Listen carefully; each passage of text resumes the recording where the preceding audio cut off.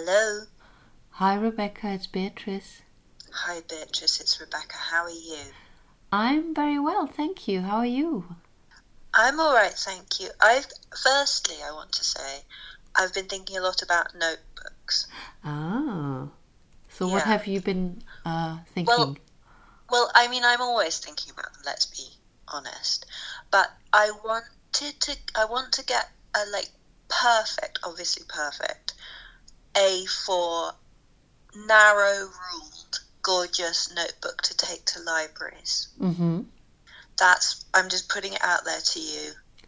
Oh, I thought you... If you saw one somewhere, text me. Yeah, I thought you were going to present me with a solution as well. Well, I got a nice one from Paperchase, Mm-hmm. surprisingly, because usually I'm too fancy.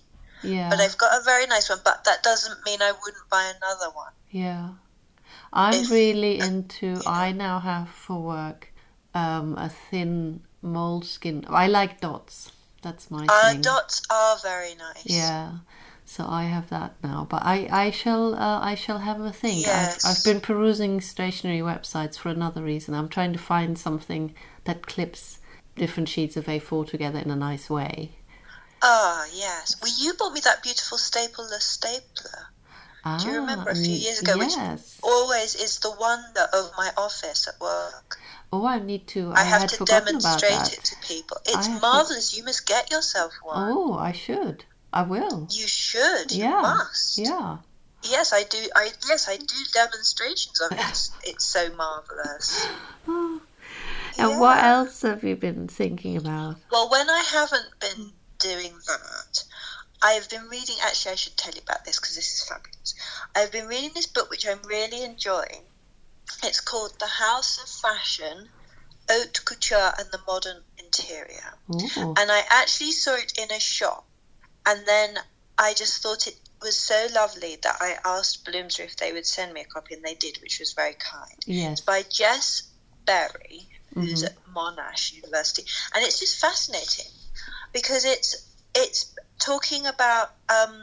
it starts off focused on couture interiors. So talking about the salon and the presentation room, but also the kind of atelier in the backstage. And then also how that links to the designer's own home, potentially, or not. But then she also talks about like flagship stores and how these ideas have been sort of developed since in retail. Oh, that's really interesting. So it goes up to now because I've seen it on the website, but I haven't got it. So I thought it was just about the earlier period. No, it goes up to date. It's really interesting. Oh wow! So does she talk about, because I remember in the 90s flagship stores seemed, well, maybe I'm wrong, but that seemed to be such a big thing. There was the Jigsaw one on Bond Street, which was amazing. Oh yeah. It was Pawson, I think, was the architect.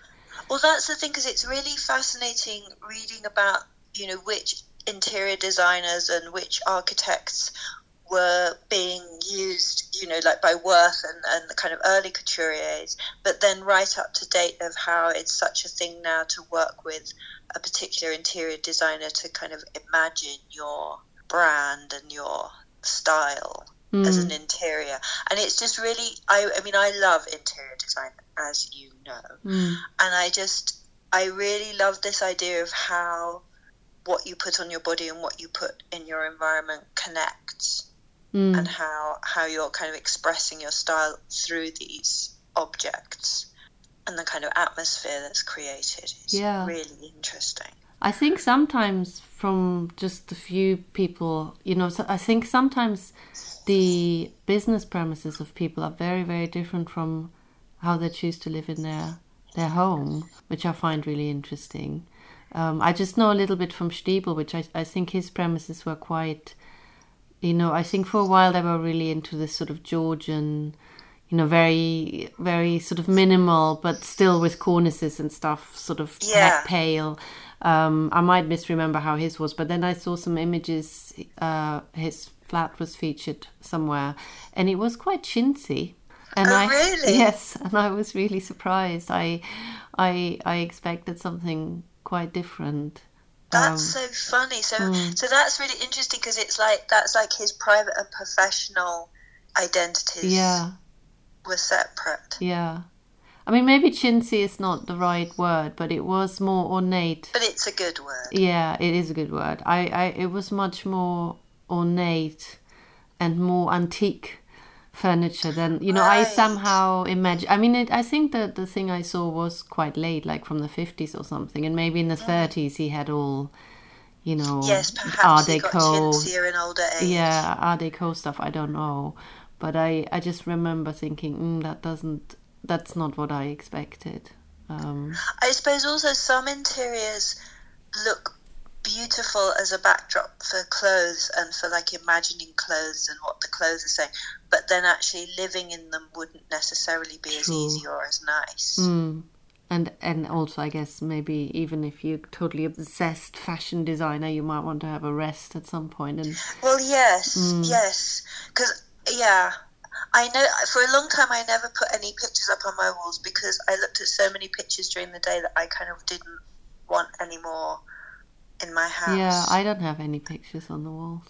Yeah. I've got some lovely fashion illustrations now, but it's funny what you were saying about Steeble because there's funny quotations about how Worth's house, like his private house, was really over the top, and there's kind of, you know, like Princess Metternich and people making snooty comments about how it was just how he sort of had good taste in clothing but in nothing else. Oh, and that his was it a bit nouveau riche probably for them? Yes, I think that's what that's very much the feeling you get from what they're saying about him. But interesting, I mean, the starting point of the book, which I thought was really interesting, is the fact that it's called The House of Worth or whoever. So it's connecting it to a word that relates to sort of intimacy and privilege and privacy. And I thought that was really interesting because you don't really think about it. You just kind of think Maison Valentino or whatever and don't really think about why that word. Yeah, that's really interesting. I think that's very nice. And can I just read you the bit about Worth? It's actually about his let me find it. I'm amazed that there is information about how he lived. I wouldn't have expected that at all. I know, it's really well researched, this book. It's got really good things. And I think also fashion magazines, I don't know if they did about Worth, but certainly she goes on to talk about Doucet, and there are kind of features in fashion magazines of the designer at home. Yes, true. But this is about his actual fashion salon, not his home now. Yeah. So it says, in order to view Worth's garments in the salon, the couture client first mounted the crimson carpeted stairs to the first floor. Here they would pass through a series of showrooms displaying fabrics, one dedicated to black and white silks and others colourful silks, a third of velvets and plushes, and then finally a chamber of woolens before entering a larger room with a wall of mirrors and garments displayed on wooden mannequins. Wow. Doesn't that sound amazing? Yeah. And it really it's reminds like a palace. It is like a palace, and it's also like Zola, like Ladies' Paradise. Yes. Like the descriptions, because that I thought was really interesting, like, because you think of department stores as completely different to a couture salon, but that's the fact that he's really using textures and colours of fabrics as a kind of, it's almost like he's trying to get his clients into this sort of dream state, this ecstasy before they come through, and like they're imagining how these fabrics will feel and look on them, and then they get into the salon where the dresses are displayed. Yeah. It's also interesting how I always think that people who used to buy couture, or maybe people buy couture now, I think it must have been quite difficult, because I remember when I studied fashion design, I was, exceptionally bad. I would buy some fabric and I would imagine it would look great as this garment, and then I would make the garment and it really just wasn't right at all. And that happened quite a lot, so that really did tell me, this is not the thing for you. But I if you're a couture client, you have to have quite a lot of knowledge and imagination to guess. I mean, I guess quite often you would see a model and you say, I want something quite like this, but sometimes I think it would be totally done for you new, and you need to know, you know, you need to have a bit of an idea of what it will end up like when you choose the fabric and all that, and obviously with the help of that person. Well, I suppose that's the thing, isn't it? If you're seeing one of these sort of dictatorial couturiers, like I think Worth was quite dictatorial, wasn't he? He sounds awful. I think I would have hated going to him. Yeah, I don't think we'd have been Worth clients. No. I'm not seeing us in a cloud of tulle with, you know, velvet African violets sewn in between the layers. No. I don't think that's us. No, not frankly. Really. Mm. No, I mean, I suppose, yeah, and that's also, I guess, why the vendeurs were so important and why they were really valued, because they're guiding the women. And also the shift from, like, court dressmakers who were more at the mercy of the clients, and then the couturiers who were very much more dictatorial usually. Yeah. But yeah, and I do like this idea of going through a series of rooms before you enter the key room. Yeah, I mean, that is very much like a palace enfilade. Isn't it? And yes, exactly. Yeah, and then eventually you see the king or queen. What I really like about this is, because I think really it is one element. I like how she described what it was like, because I really feel that's sort of one element we often don't have anymore. And it really occurred to me, not actually for this period, it was when I was looking into shops in the King's Road, and there were in the 60s, and there were quite a lot of shops. You know, there are a lot of photos of them, you know, then a lot of biographies, people talk about going in, but what they often talk about is this sort of atmosphere, and quite a lot of shops, they talk about that there were places to hang out, and then the owners often name drop, you know, and Mick would come by with his latest girlfriend, blah, blah, blah, and he would spin some LPs and blah. That's not how you say it, but they would, music was a big part there, and I don't know whether that was a part in other salons or whether they were always quiet. Oh, that's true, I wonder. But in these boutiques, obviously music was a thing, but also it sounded like there was this sort of atmosphere you could go into, and that's so hard to get back in a way. You can look at what they sold, you can look at the interior, you can look at the outside of it, but what it was actually like to buy something there, that's sort of quite hard to...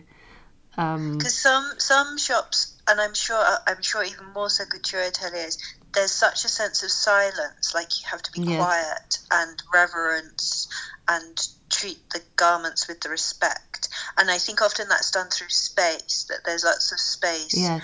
And then separation between garments, so you're meant to see each one as special and to be inspected in detail.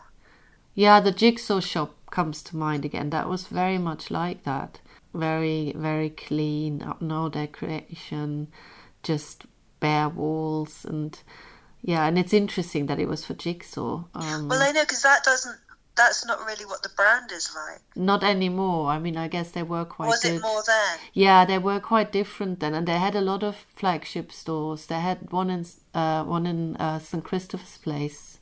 Yes. And then another one in Knightsbridge, and they were all done by designers, and the Knightsbridge one was quite elaborate and decorative, and then they made this switch to Pawson, and I think they were very different shop then. And I know Nicole Fari, I think that was another big one at the time.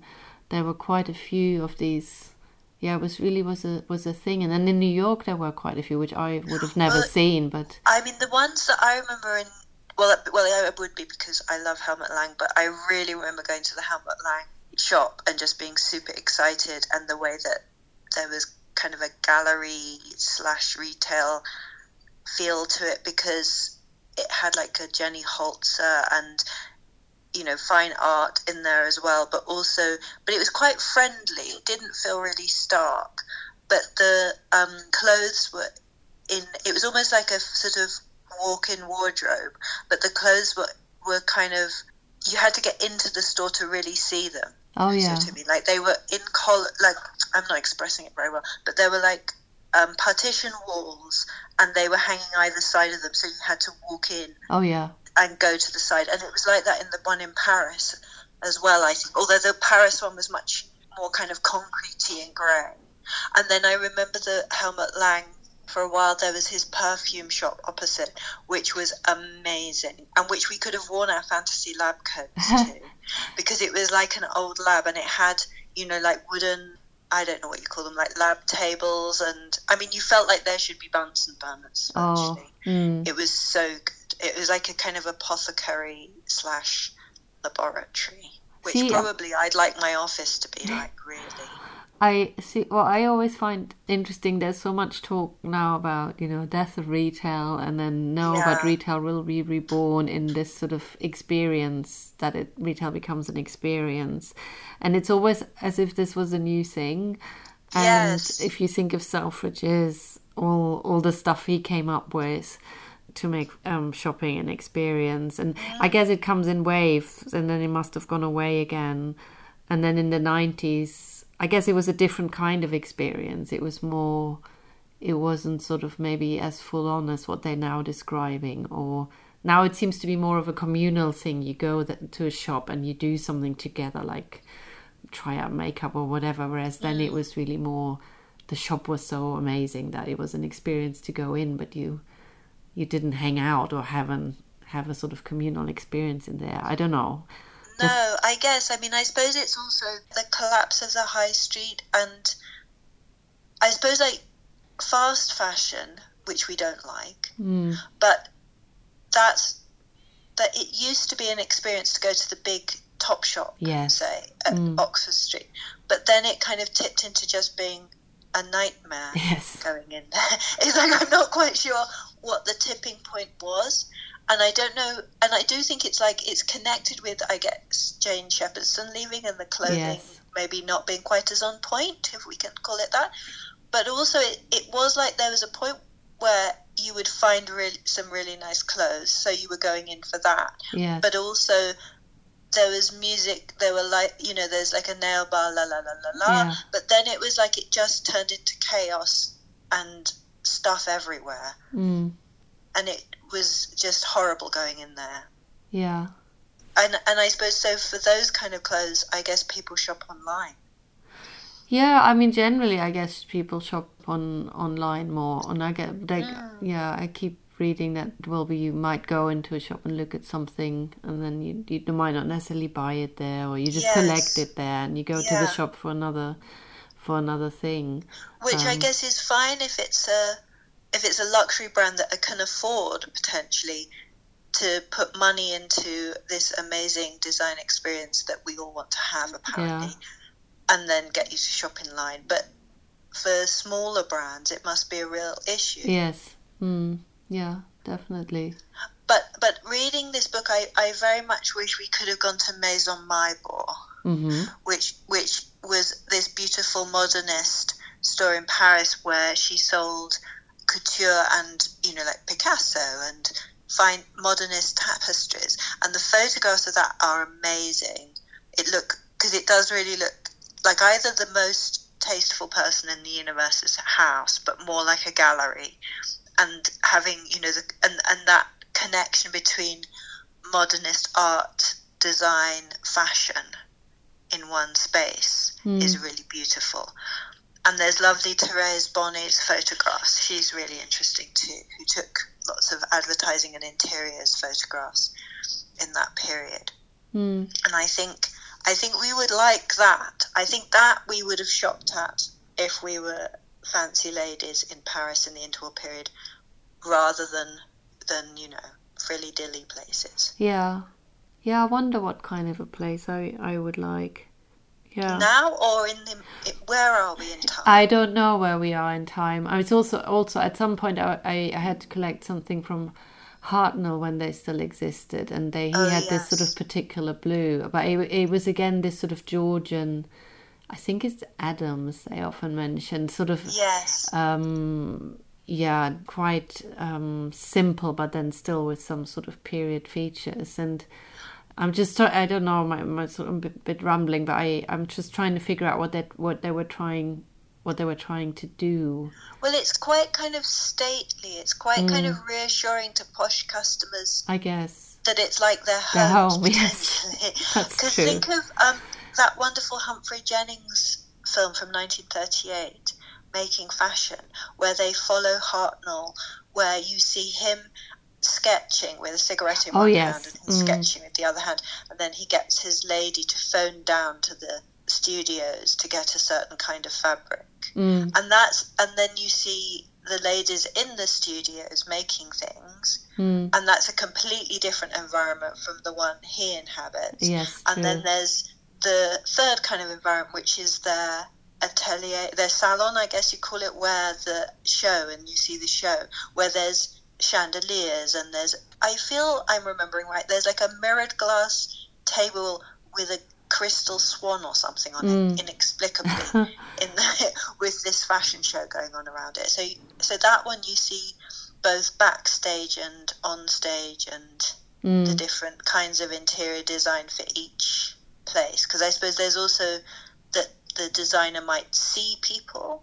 Yes, that's true. Journalists or buyers, particularly now. So they have to have their place where they work or pretend to work. Yeah. Is saying who they are, and then they want the brand. Yeah. And it's interesting how, I guess, as a couture client, you would have only got to certain ones, whereas now there are all these films about designers, like Ray Simmons going to Dior, and you see a lot of the back now, what's going on the back, which you would never have done before. Actually in the book she uses Irving Goffman. Goffman's lovely stuff about backstage and how you act differently backstage, and that's true, because I was thinking of one of my students, Harriet, did a lovely dissertation a couple of years ago about Mark Shaw's photographs of backstage couture, and they're wonderful. They're really evocative of models being dressed for the show, and there's both a sense of excess, like the Worth description of like loads of bolts of fabric and 3 people dressing one woman and this kind of thing, but there's also a sense of work and professionalization, and that's interesting as well, that these are places of work. They're not just somewhere that you go and consume, they're people's professional lives. That's true. So there's the balance between those activities as well, and those identities. Yeah, and I guess even for the client there is a sort of element of work. Yes. Well, certainly with couture, in the earlier period, you would have to go for 3 or 4 fittings. Yeah, and also it's part of your job, as it were, as a... Oh, I see what you mean. As a wife, there is also that, you every season you have to get your wardrobe together. You need to organise it. You need to fit it in your day. Yes, exactly. That performance, as you say, is your identity. That is like your public identity. Yes. It's not just for private parties or something. It's something that you have to project. Well, Coda has just started going crazy because he's realised that his treats are on the table, so he was standing on his back legs trying to reach them and look like a meerkat. But he can't get there. He can't reach it. So Adrian's put them down for him now because it was too sad. That sounds fascinating, that book. Yeah. It really is. Yeah, I'll lend it to you after I've finished it. I've kind of skim-read the whole thing, and I'm just going back and reading it properly. But no, it is really, really good. I'd like there to be an exhibition of it, but probably all the interiors have gone now. And and there's one other thing I just thought, and I'm sure it must come up, is flowers. I think there was... Flowers, yes. They were so important for a while. Maybe they still are. So true. I don't know. Because I was thinking as well of like the way that certain shops smell amazing. True. Because some of them, I mean, obviously in the last however many years there's been candles, that many of them produce candles as well, but some smell really, really good. Yeah, that's true. But flowers. Also, wasn't there, who was that famous flower arranger in Between the Wars? It's a woman. Oh God, she's the one who Steeble did the Constance Spry. Yeah, that's right. He did her. Sorry, didn't mean to shout. I'm just excited. He designed the amazing florist coats that we want. That's the true. V&A's got one. Do you remember? Yes, that's true. And that sort of eau de Nil colour. Yeah. Which would suit both of us. Yeah, definitely, that would work for both of us. But I think, yeah. I don't know, my images, the few images I have in my head of couture salons, they always have these massive bouquets or Definitely. arrangements on a table or something. It's very interesting. And it just made me think when you were saying about flowers of Taryn Simons, you know, there's hang on, I'm just trying to find it on my iPad. There's this really interesting photographs that Taryn Simon took of the floral displays at like important political meetings. That there's always, there's always a floral display Oh, that's interesting. when Yeah, politicians I meet. don't It's know. really good. That They're sounds really amazing good. photographs. It's really fascinating. Mm, Yeah, I'll send you the link because it's so okay. interesting. Well, Okay. great. So Well, I guess marvelous. we have to think about our own interiors maybe a bit We more. do. I would like some more flowers. Yeah, I don't think I can do much about my work interior. I'm not entirely sure it totally represents me in my office, but Yeah, I think we're a bit limited yeah, there. yeah, I mean, I would love it if we could work with an interior designer to revamp our offices, but I yeah. don't think that's a reality. No, and But also maybe we can buy a bunch of flowers. I share Oh, with you three share. people, so that Yes, might make it more there might difficult. be a clash, and you could Yes, just be like, "I'm sorry, it's my way or the highway." yeah. Okay, so Okay. let's do that On that then. note, Yes. all right. I'll talk to you soon then. Talk to you soon. Bye. Bye.